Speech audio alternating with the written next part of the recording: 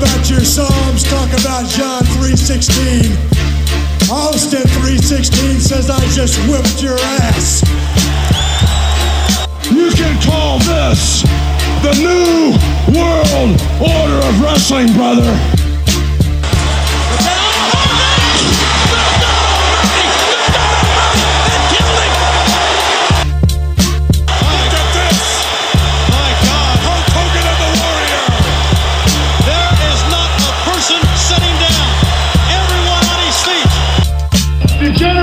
X, Triple H, HBK, China, Ravish and Rick. We are the Generation X. You make your rules, and we will break them. But to be the man, you gotta beat the man, and I'm saying, woo! And there is no one that does it better than the Macho Man Randy Savage. The Rock is gonna take his big right hand. He's gonna raise the people's eyebrow. He's gonna lay the smack down on your candy ass if you smell what The Rock is cooking. Hi everyone, this is Neil Pruitt from Neil Pruitt's Secrets of WCW Nitro. You may have heard this voice before, the New World Order. I was the producer and the voice for the New World Order. You're listening to the Wrestling Basement Podcast. This podcast has not been sanctioned by the New World Order. Hey everyone, this is Guy Evans, author of Nitro, The Incredible Rise and Inevitable Collapse of Ted Turner's WCW, and you are listening to the Wrestling Basement Podcast. Brand new Wrestling Basement Podcast. Graham Matthews, Bleacher Report, Fan-Sided, Daily DDT. My man, how you doing? Happy to be back, Randy. Doing great. How about yourself? Doing good, man. Can't complain. I got you on for a very special show. Before we continue, you can find Graham on Twitter at WrestleRant. You can find me at Randy J. Cruz, RENDY, the letter JCRUZ. You can find the Wrestling Basement Podcast on SoundCloud, Spotify, and iTunes. Show us some love and support for the podcast. So we are embarking on the 24th anniversary of the 1996 King of the Ring. So, why is that very special? Because that's where we saw the birth of Stone Cold Steve Austin, Austin 316, probably the biggest catchphrase in wrestling history, possibly the greatest T-shirt ever made in wrestling history, aside from the NWO and stuff like that. But just a cool time to be a fan of the sport.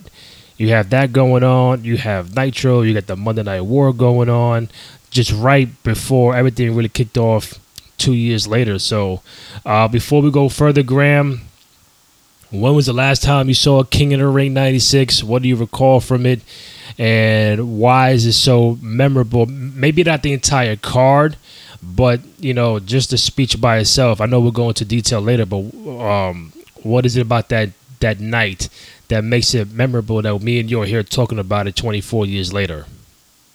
I mean, obviously not just the tournament itself, but also the finals of Steve Austin versus Jake Roberts, and not just the match itself, not being an instant classic by any means, but the fact that Stone Cold Steve Austin won, and not only won the entire thing, went on to cut one of the most iconic promos in professional wrestling history, kicking off what would become this amazing run that Stone Cold would have up until 01, 02, 03, up until he retired practically. Mm-hmm. The show itself was fine. I would say, some of the King of the Ring shows are kind of underrated. The King of the Ring 93 show, in my opinion, might be the best they ever done. And that was, I think the anniversary of that was just recently as well, when Bret Hart won 3 matches in a row on the same show, had a great match with Mr. Perfect, I think in either the first round or the second round. And that's regarded as one of his best matches ever as well. The 96 show overall wasn't, it wasn't great. It's not a show that I would say that you should go out of your way to watch personally.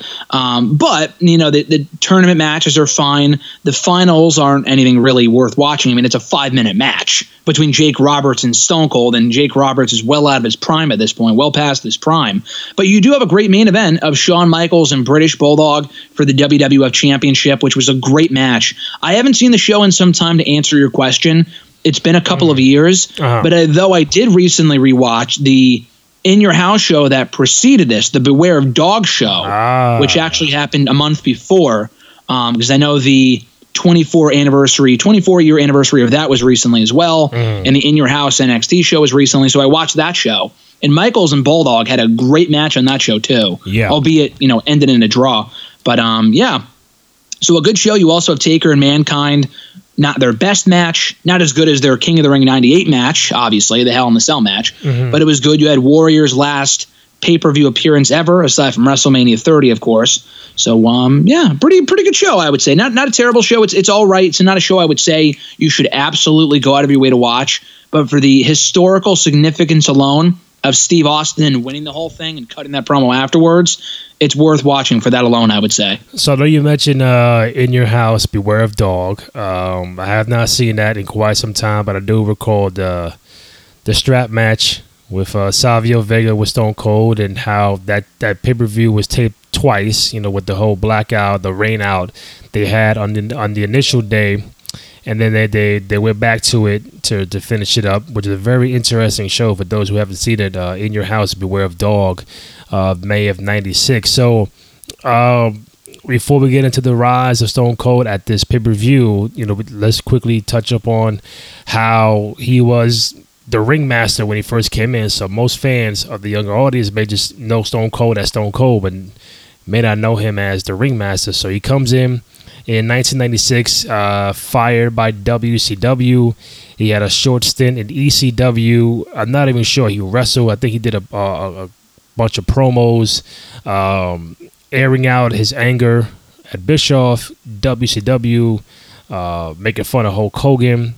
And Paul Heyman really gave him that platform to just really air out his frustration. So when Stone Cold, first of all, the ringmaster gimmick, I know we can go back at it 20 plus years ago, but when you go back to it, I mean, it wasn't a bad gimmick, but obviously it's not Stone Cold, but I don't think it was that much of a bad gimmick. Maybe the fact that he had DiBiase as his manager, it was like, let this guy just be on his own, let us do his own thing. I think a very, very underrated wrestler back then Stone Cold was, who later became a brawler. But real quick, so what was your take on the ringmaster gimmick for Stone Cold when he first got in?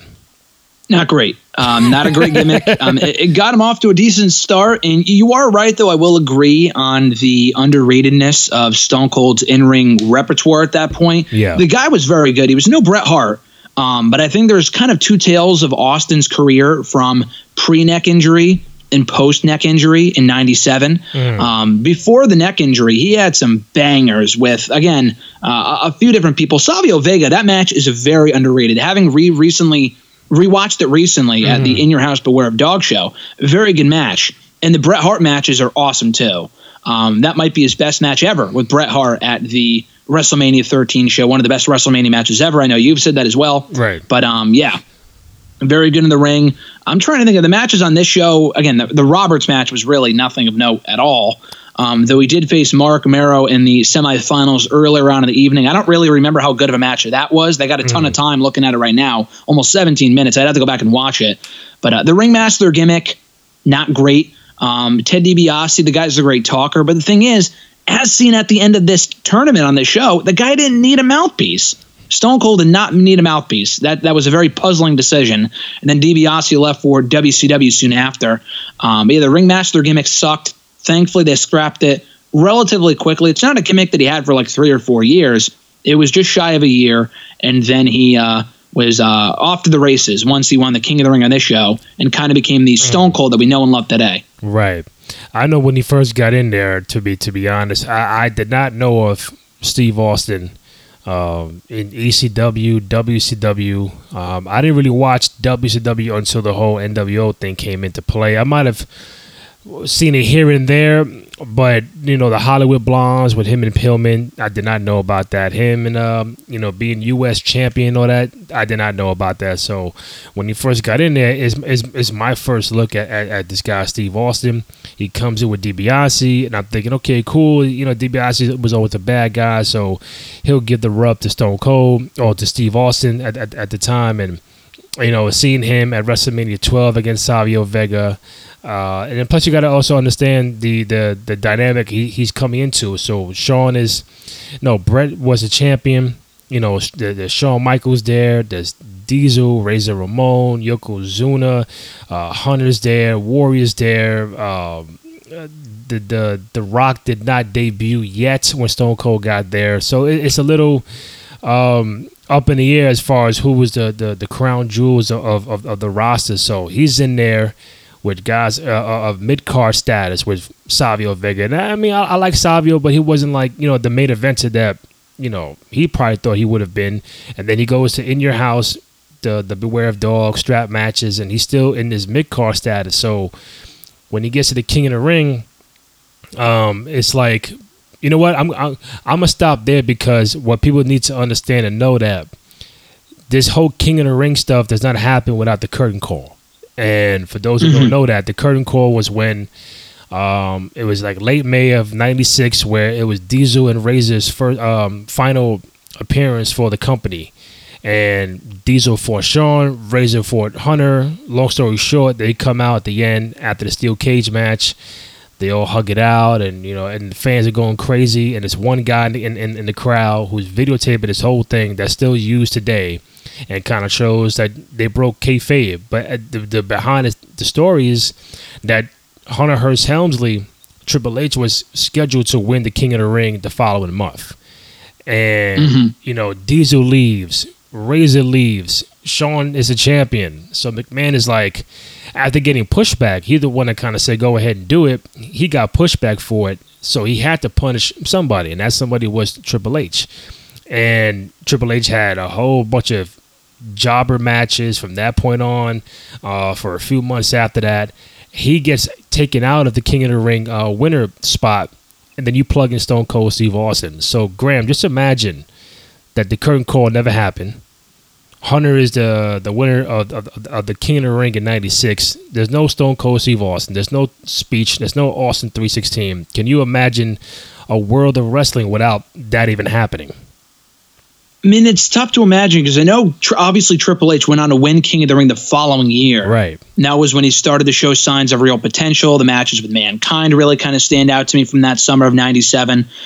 With Austin, I'm trying to think, had he not cut the promo on the show? Because obviously he won the whole thing. But it wasn't the fact that, okay, he's the King of the Ring, he's the next world champion. Right.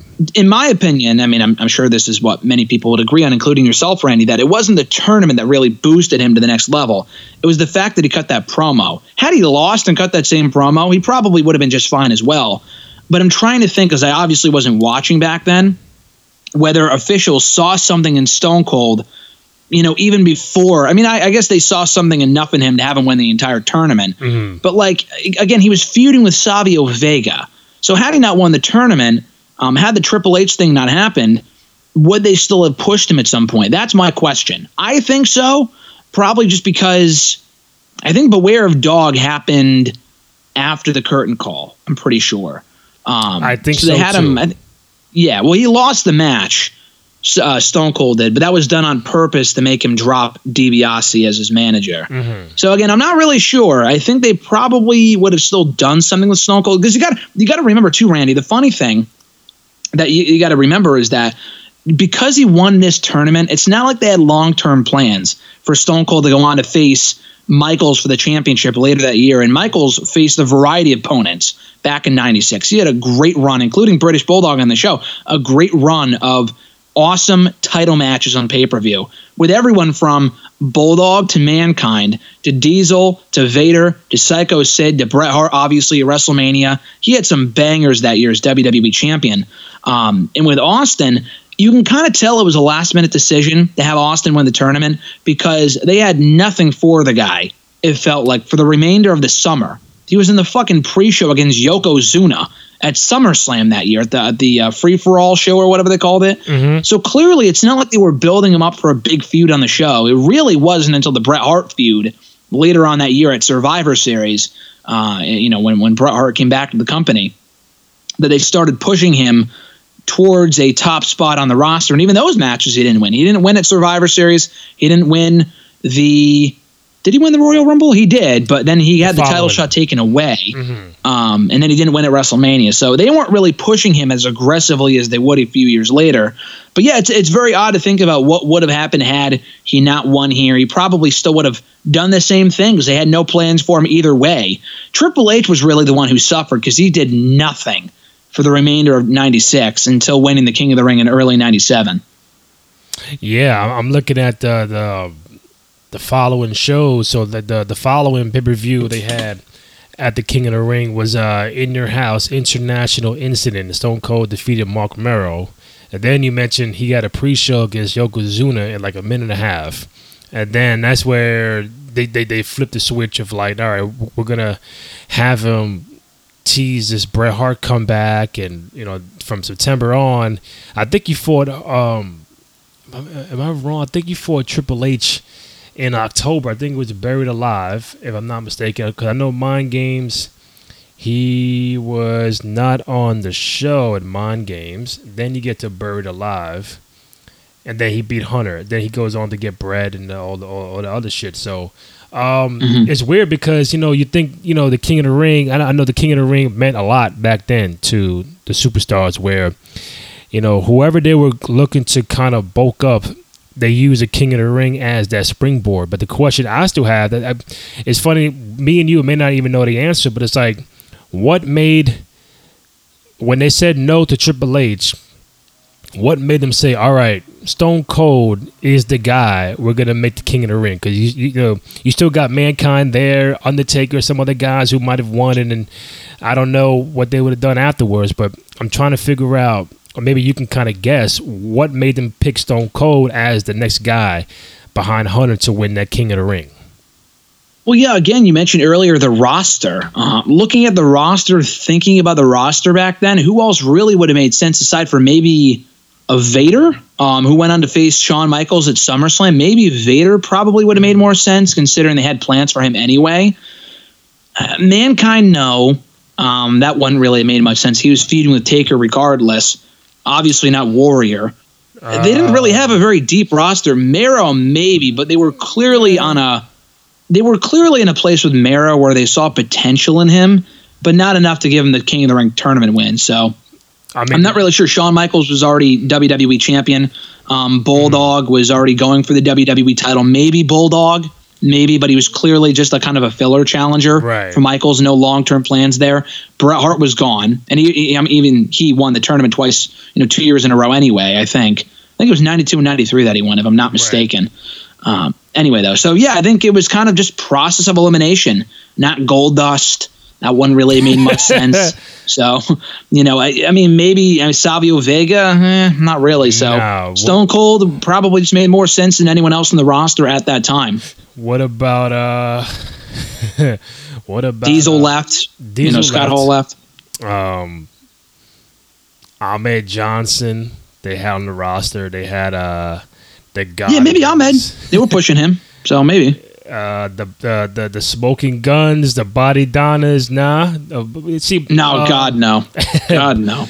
Vader, okay. Actually, I was gonna say Owen Hart, but he wasn't. He already won it a couple of years earlier, and they weren't really doing much with him at that point. Trying to see who was here, man. That 96 roster, man, was a little shaky from what I see right now. A little shaky, huh? Yeah, Vader was in the semifinals and he lost to Roberts by DQ. So if you have Mero beat Stone Cold, I'm glad obviously Stone Cold won for historical purposes, but if you have Mero beat Stone Cold and then you have Vader squash Roberts, you could have done Vader and Mero in the finals and Vader win the whole thing.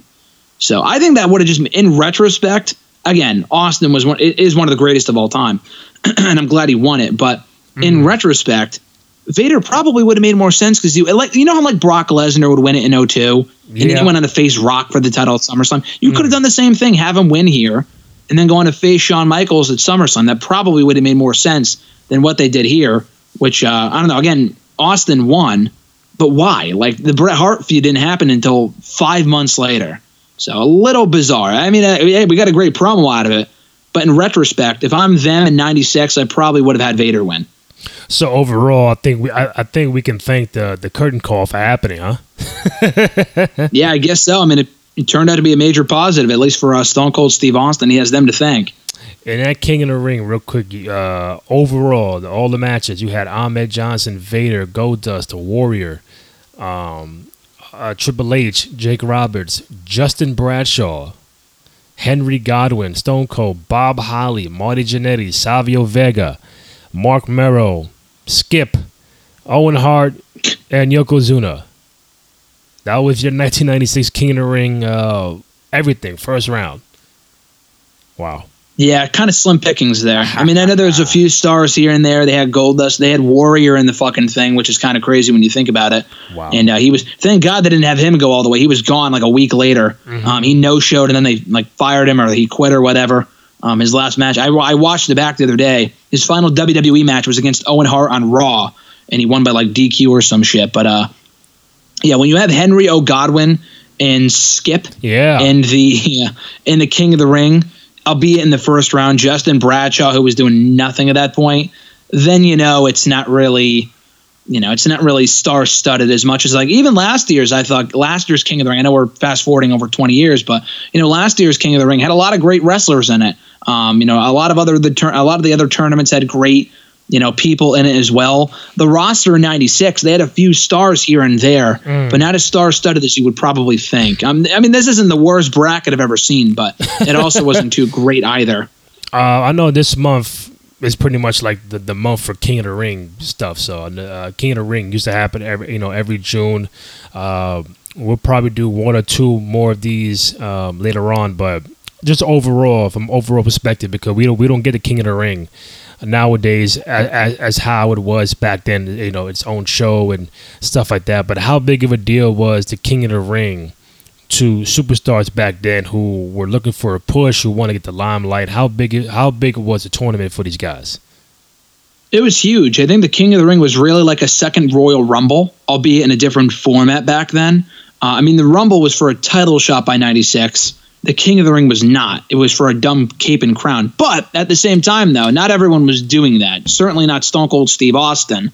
Owen Hart took the gimmick and ran with it. Back in '94, he had a great run as the King of Hearts, did Owen. Bret Hart won it. Harley Race was the initial winner in WWE. Mm-hmm. They had King, a fake King Haku there for a while in the late 80s, among other people. So it was really big. It obviously launched the career of Stone Cold indirectly, because it wasn't because of the King of the Ring that he became WWE champion, but he went on to become a very big deal. 97 won by Triple H, obviously. 2002 won by Brock Lesnar, going on to win the championship 2 months later. Again, not everyone did it launch their careers. I think Ken Shamrock won it 1 year. Didn't really do much. I think back in '97, Billy Gunn, prime example. What a fucking waste that was.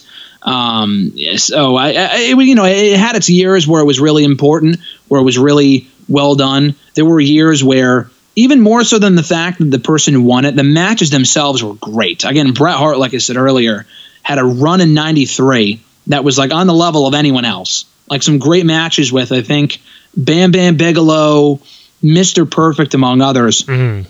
And they did a great job with that. So, and he really came across looking like a star coming out of the '93 King of the Ring tournament. So, it meant a lot to win the King of the Ring back then. Didn't mean as much as winning the Rumble, but it meant far more then than it does today, because it kind of meant that the company was hopefully, eyeing a future push for you, even though Stone Cold kind of lucked into it because of the Triple H thing and the curtain call. So, but it was prestigious, and it did lead to the careers of Stone Cold, Brock, Triple H, among others, really taking off from that point forward. So when you mention Stone Cold and Brock and Hunter and Edge and all these guys who Owen Hart, Bret, all the guys who won the King of the Ring tournament, would you say that the 1996 King of the Ring with Stone Cold is the one King of the Ring winner that really benefited from winning the whole thing? From really benefited from winning it? Yeah, like is Stone Cold did Stone Cold benefit the most from winning the King of the Ring? Out of all the King of the Ring winners, is he the number one guy to benefit the most from winning the King of the Ring? I'm going to say no, just because it wasn't an immediate push after he won. It's not like he won and then he, like Brock, won the title 2 months later. I would say, if anything, Triple H benefited from winning it more, just because there was an immediate push there. He had that great feud with Mankind. He was Intercontinental Champion soon after. He was WWE Champion a year or two after. And he won, formed DX in 98. That was really a turning point in his career. Debuted China as his heavy around that time. Stone Cold, it was more of a gradual push after he won King of the Ring because they weren't really planning on having him win. Mm-hmm. So, I mean, again, it wasn't really the King of the Ring win that he benefited from as much as he did the promo that preceded it about Austin 316 and whatever else. So, So I would say he's not the biggest benefactor. I would say probably Triple H. Kurt Angle's another one in 2000 who really took off after he won King of the Ring. I mean, he was already on the ascent anyway, but it helped. And I think he won the championship a couple months later too. So I would say probably Kurt Angle, Brock, or Triple H, I would say benefited more from winning that tournament than Stone Cold did in 96.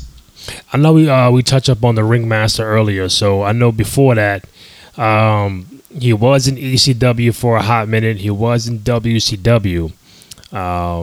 In your research years later, did you ever get a chance to see Stone Cold before he got into WWF? Yeah, I mean, I've seen some of his work in WCW, ECW. The funny thing is that you can kind of see some semblance of the Stone Cold character in ECW, and that was because he got fired via FedEx from Eric Bischoff from WCW. So had Bischoff not done that, who knows where he would be today? Would he be a glorified tag team guy with Brian Pillman, the Hollywood Blondes? I mean, who knows? I doubt he would have ever been the same Stone Cold that we got in 97 in WWE. I highly doubt we would have ever gotten that in WCW. Maybe in ECW had he stuck around for a little longer, but it was because of his dismissal and the way that it happened from WCW that really paved the way and brought out the best in Steve Austin in ECW and then later on in WWE. Are you more of a fan of Stone Cold, the mat technician kind of wrestler, or the brawler that he would become later on? That's a good question because, again, it's kind of a tale of two careers where he had some really good matches in 96 with Bret Hart and again in 97 with Bret Hart. Shawn Michaels as well, which I think their King of the Ring match is better than the WrestleMania match. I think it's King of the Ring 97, if I'm not mistaken. Right. That they had their match. Mm-hmm. And then they had a rematch at WrestleMania. I think the King of the Ring match is better, personally. After the injury, the Michaels match wasn't great. It was a good match, and he won. He won his first championship, but it wasn't like an all-star, all-time classic. Mm-hmm. And the Rock matches are very good. Those are great matches. I don't know. I think of the two, people will remember more of the character of Stone Cold from post-97. Me personally, I don't know. I would say probably post-injury. I would probably say more of the brawler just because of the moments that he provided and the promos he provided more so than the matches he had with Bret. Mm-hmm. Although it really is close because the matches with Bret were great. And some of the matches he was having back in 96 and 97 were great too, but they were short-lived. So I'd probably say more brawler Austin because we got more of that Austin than we did the mat technician Austin from 96, 97. I think if he does not get hurt at SummerSlam 97, that the mat technician Stone Cold would still be going on as opposed to the brawler, because I think that kind of changed his whole dynamic where it's like, all right, he got the neck injury, so that kind of forced him to become a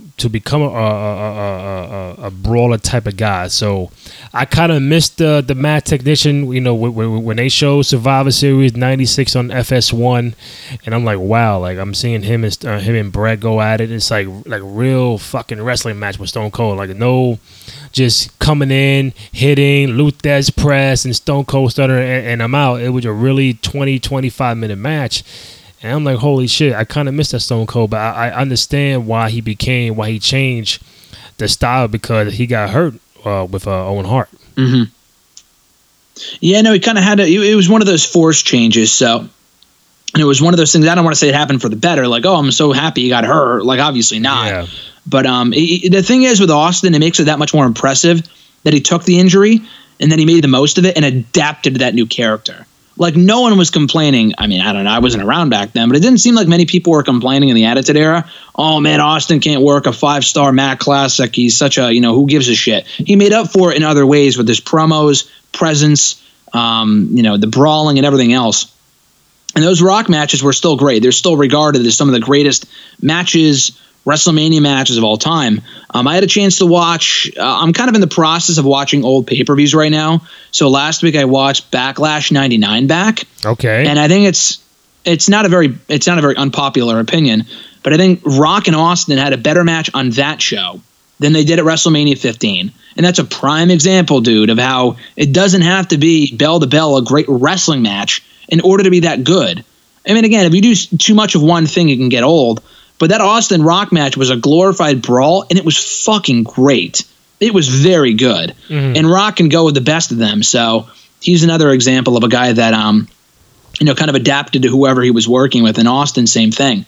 So, again, it is kind of weird to see the tale of two careers between 99 and 96 from Survivor Series, having a great wrestling match with Bret Hart and then having a glorified brawl with The Rock. But they were great for different reasons. So I think Austin should be commended for really making the most of whatever situation he found himself in at whatever point in his career that was. So at the same time, the King of the Ring is going on. On the flip side, you have Nitro and WCW. You got NWO running rampant, and more people are watching that product than Raw and everything. So, do you feel with what WCW had going on, did you feel like Stone Cold Steve Austin came just at the right time for the company? He did. They needed new stars. Again, they weren't completely depleted at that point. They had, Triple H was coming up at that point as well. Mm-hmm. Shawn Michaels was still there. They were building up Mankind, which was kind of a coincidence. I don't think Mankind was ever really supposed to be, as far as I know, more than just a guy for Taker to beat. But he got over and did so well that he ended up sticking around as a future WWE champion, Mm-hmm. So, and they had Mankind. They had a few other pet projects. The Rock came around in 96. It was really 95 and 94 that they were really struggling. Like after, Hogan left, Ric Flair was gone after the year stint that he was there for, right? And they put the belt on fucking Diesel for a year. Like that was when they were really struggling. They weren't really focusing on Bret Hart as much. Shawn Michaels wasn't a top guy yet. They did, and Bret Hart still had a title reign in 94, 93, whatever. But he wasn't the guy that he was in 96, 97. So, I think not just Stone Cold, but really Rock, Triple H, Mankind all came up at the perfect time. In addition to the established acts, they still had people like The Undertaker and Kane, who came in 97 too. I guess he wasn't really established by that point, but you know what I mean? Shawn Michaels, Bret Hart. It really turned into one of the greatest rosters of all time by the late 90s. I want to rewind real quick. I felt some anger when you mentioned Diesel. You said, put the fucking belt on Diesel, like you weren't a fan, or you go back at it and like why they did that. Why the change in the voice when you mentioned Diesel?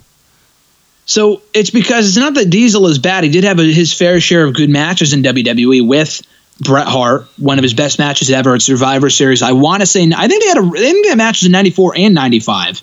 If I'm not mistaken. 95.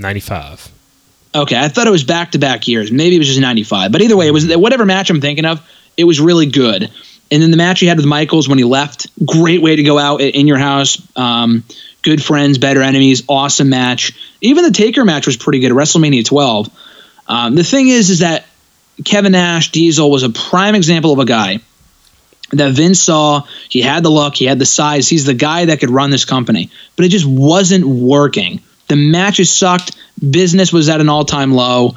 It was one of those things where the fans weren't like they are today, like they were booing the shit out of him or whatever. I'm sure he was over, but just from a business standpoint and from a creative standpoint, the fact that we got Diesel and fucking Viscera, Mabel, for the King Mabel, again, a King of the Ring winner that went absolutely nowhere, King for Mabel. The title at, I think, SummerSlam, really goes to show that they had no idea what the hell they were doing with Diesel. He had no business, maybe being champion for a little while, and the way that he beat Backlund.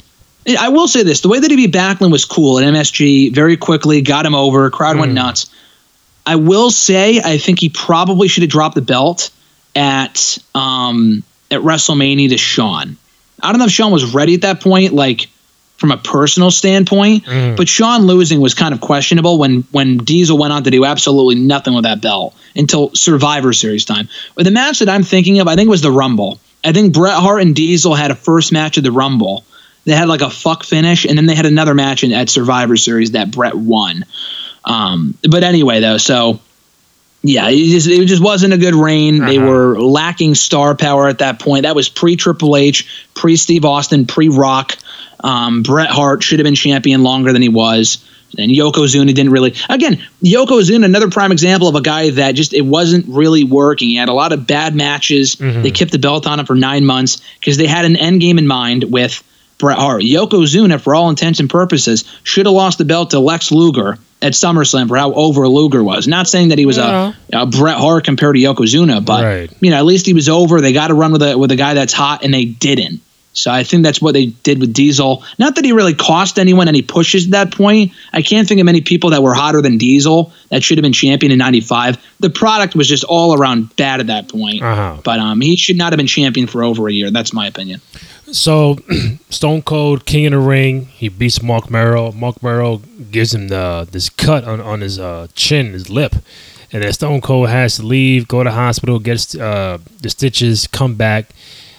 He beats Jake, and then we all know, what happens after with the speech. And I read somewhere that, the whole thing that Jake was, the gimmick was a born-again Christian.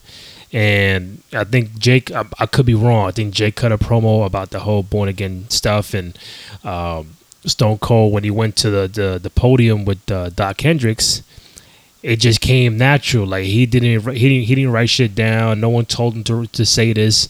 It kind of came natural. And he said, Austin 316 said, I just whipped your ass. And boom, from that point on, Graham, me seeing that live, 96, that puts me at 13 years old, and I see this, and the crowd was just going crazy. And then from that point on, it's on T-shirts. He's Stone Cold is mainstream now. People are cheering, or slowly start to cheer this guy now. Being a bad guy, he's getting cheers. And then we know the path afterwards with being a tag champion, IC champion, Royal Rumble winner, world champion, so on and so forth. Did the Austin 316 speech, because there are people who say there are different moments that kind of sparked the Attitude Era, and there is no wrong answer. Like, Montreal Screwjob is an answer, or when Bret did cut the promo on Vince in the cage in March of '97, saying, this is bullshit. Mike Tyson coming into the company. There are different parts. People say, this sparked the Attitude Era. Did you feel like the Austin 316 speech was the cemented beginning or the initial spark of the Attitude Era? No, it's very debatable. A lot of people will say, this was what kicked off the Attitude Era. It's not official one way or the other. I mean, if anyone says, this is what kicked off the Attitude Era, you're wrong. There's no beginning of one era and end of another. There's no way to determine that, first of all, in the moment, but even in retrospect. It's not like, this show's over at this, like, I don't know. There's really no way to determine that. It's all very like around this time period. It's not, I'm like, if you think of a reality outside of wrestling, like this era in the world was over on this day. It's like, no, it's not. Like, it's over around this time period. Right. So kind of the same thing goes for wrestling. I wouldn't say that it started at this point. I would go to 97. Because 96 didn't really feel like an Attitude Era. I mean, maybe the seeds were planted. I will give you that. I would go to 97.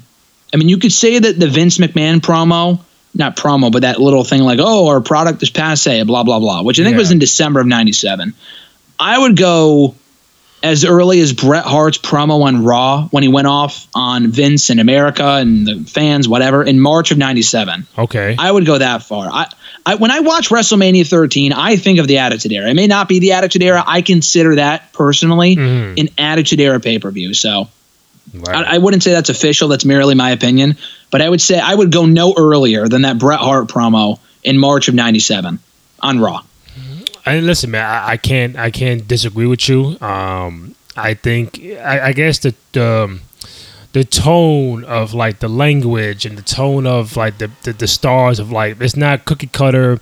It's not your what they call it, these guys who are like, you know, IRS and dumpster guys, and you know, occupational guys. That's what they call it, occupational wrestlers. Now you're getting real people with, you know, saying what the fuck they want to say, how they want to say it. That Stone Cold speech was not scripted, and it just kind of shows you what people can do when they don't have, you know, when they're not handcuffed to talk about what they want to talk about and how they want to do it. And Stone Cold's speech was a prime example of that. And if you look at it, Doc Hendricks is really shocked about the whole thing too. Like, you know, you want that, you know, suspense. Like, holy shit, I didn't know he was going to say that. And the crowd felt it. I felt it at home. Nobody knew what Stone Cold was going to say, and that attitude just kept on going, kept on getting bigger, and it was just a big wave, a big craze, Graham, that it's like that shit was on fire, man. I know he didn't get the initial push right afterwards, but eventually he did get it. But just hearing that and that kind of tone, going away from what we had in the golden era and the new generation era, all that stupid shit, it was just a time where you knew shit was gonna change. Now, did it spark the Attitude Era? I would say no, but like you said, I think it planted a seed into what was, to become. Mm-hmm. Yeah, most definitely. It was a great promo just because you didn't really see much of that at that point. Mm. That type of aggression and intensity and realism, kind of taking shots at Jake Roberts' issues that he was dealing with at that point and everything else. So, yeah, again, like you said, like I said as well, kind of planted the seeds for what we would see in future years. It's a great promo, really showed how good Austin was on the stick at that point and what was to come in the years that followed. And yeah, again, it really just stood out because we didn't really see much of that at that point. I would it's not the same thing, but CM Punk, very similar situation with the pipe bomb promo. Again, same month, June of 2011, 15 years later, where when he cut that pipe bomb promo, we never saw anyone blur the lines between reality and storyline. He mentioned Ring of Honor, New Japan, Hulk Hogan, The Rock. We watched that in awe because we had never really heard anything like that before. Now we hear promos like that constantly, every fucking week on Raw. They say bitch in every week, every promo on Raw nowadays they say bitch all the time. But back then it was kind of a big deal because it was around the PG era when it started, and again no real era when it started directly. Like you can't really pinpoint one moment when it started aside from when they slapped on the rating on the show. But you didn't really see many people cut promos like that, and that's what it kind of related to. And this was kind of I don't want to say ahead of its time. It really kind of kicked off a new era in WWE. Not kicked off officially, but planted the seeds, as we said, and kind of gave you a preview of what was to come. And not only his career, but the WWE in the whole. So that's why it really has stood the test of time all these years later. Such a perfectly executed promo. One more before I let you go. So you just reminded me about that CM Punk thing. So there is a show that me and you could do on the whole Money in the Bank kind of the summer of CM Punk is what I would call it. So there's the pipe bomb, the whole thing with John Cena, Money in the Bank, and that's going to be a different show for a different time, probably later on in July. But the last question I have for you is, we mentioned promos, how great they are, the longevity, the legacy. A lot of people have this Stone Cold speech like the Mount Rushmore of pro wrestling promos, and I can't disagree with that. For you, I want you to give me for you and a generic answer, like a general survey. Is the Stone Cold Austin 3:16 speech at the King of the Ring '96 on the Mount Rushmore of promos in professional wrestling? Easily. I mean, there's not even a debate. I'm not sure. Well, you said when you say pro wrestling, I think Dusty Rhodes Hard Times promo, that'd be up there. The Austin 3:16 promo. There's obviously more. I can't think of one like Flair promo that would be on there. Mm-hmm. Maybe the Bret Hart promo that I mentioned earlier from early '97. Maybe. Mm-hmm. That's a great question. The Vince McMahon "Life Sucks and Then You Die" promo is pretty great. I don't know if it would be up there as number 1 through 4, but it's up there. Like one Rock promo? I can't think of any, but yeah, it would be up there though. Would you have the whole Vince Brett promo up there? Yeah, I might actually. It's not like a great promo, but like it really established who Vince was as a heel, really introduced him as an on-air character and made people fucking hate his guts. So maybe it's not like a promo like in the same vein that the Dusty Rhodes and Austin promos were promos, because it kind of was more real than anything. It was more effective in other ways, but yeah, I would consider that too. Yeah, sure. Oh man, I think 316's up there. You mentioned Dusty. I know a Flair got to be up there. There's so many Macho Man promos. Oh, I mean, there you go. Cream of the Crop would probably be up there as well. It's got to be one of those. So who's your Mount Rushmore promos? Like what? Like the wrestler and the promo they cut. So we have 316 up there, right? For you. Are you talking promo people or just singular promos? The singular promos for yourself. Your personal favorite 4 promos. Yeah. So we got 316 up there, right? Yeah, 316. I'd probably put Dusty Rhodes Hard Times because it's just unforgettable. Mm-hmm. Timeless. Cream of the Crop from Savage. Totally forgot about that. Warrior is one of my favorites. I can't think of one promo. Maybe the one of WrestleMania 6, maybe. Hogan, same thing. I can't think of like one promo that really stands out. Damn. For my favorites, obviously, I'd put the Pipe Bomb. I mean, that's one of my all-time favorites. I don't know if that would be on the Mount Rushmore for many, but that would be for me. Mm-hmm. Flair, for people, yes, one promo I can't think of. That one promo really defined his character. I'm trying to think of other people. The Rock, again, great promo. I'm trying to think of one promo that really like stood out to me. They're all great. That's the issue. Damn, it's tough. I know. Tough. I know 3 right off the bat would be 316 Hard Times and Pipe Bomb promo. Don't know what the 4th one would be for a singular one individual promo all on its own. I'm not sure. I think yours could be 316 Hard Times, Pipe Bomb, and Cream of the Crop. Oh, okay, I forgot Cream of the Crop. Yeah, that would be my top 4. I don't know why I kept forgetting that, but yeah, that would be my 4. That's tough. I know Hogan had a few promos. I know Jake has had an array of promos. The Rock. We can go on and on, but I think the bottom line is, no pun intended. Stone Cold 316 speech is definitely top 4 on the Mount Rushmore of promos in wrestling. For those who haven't seen it, go ahead, check it out. King of the Ring 96, the beginning and the rise of the Stone Cold Steve Austin character in the World Wrestling Federation. Graham, I do want to thank you for coming on, man. You do great work for Bleacher Report and Fansided Daily DDT. You're on Twitter at WrestleRant. Go ahead, check it out. This is the Wrestling Basement Podcast. Graham, my man, thank you, and I appreciate it. Of course, Randy, always a pleasure to be here on the show and looking forward to be back in the future. All right, man, take it easy. All right, you too. Adios. All right.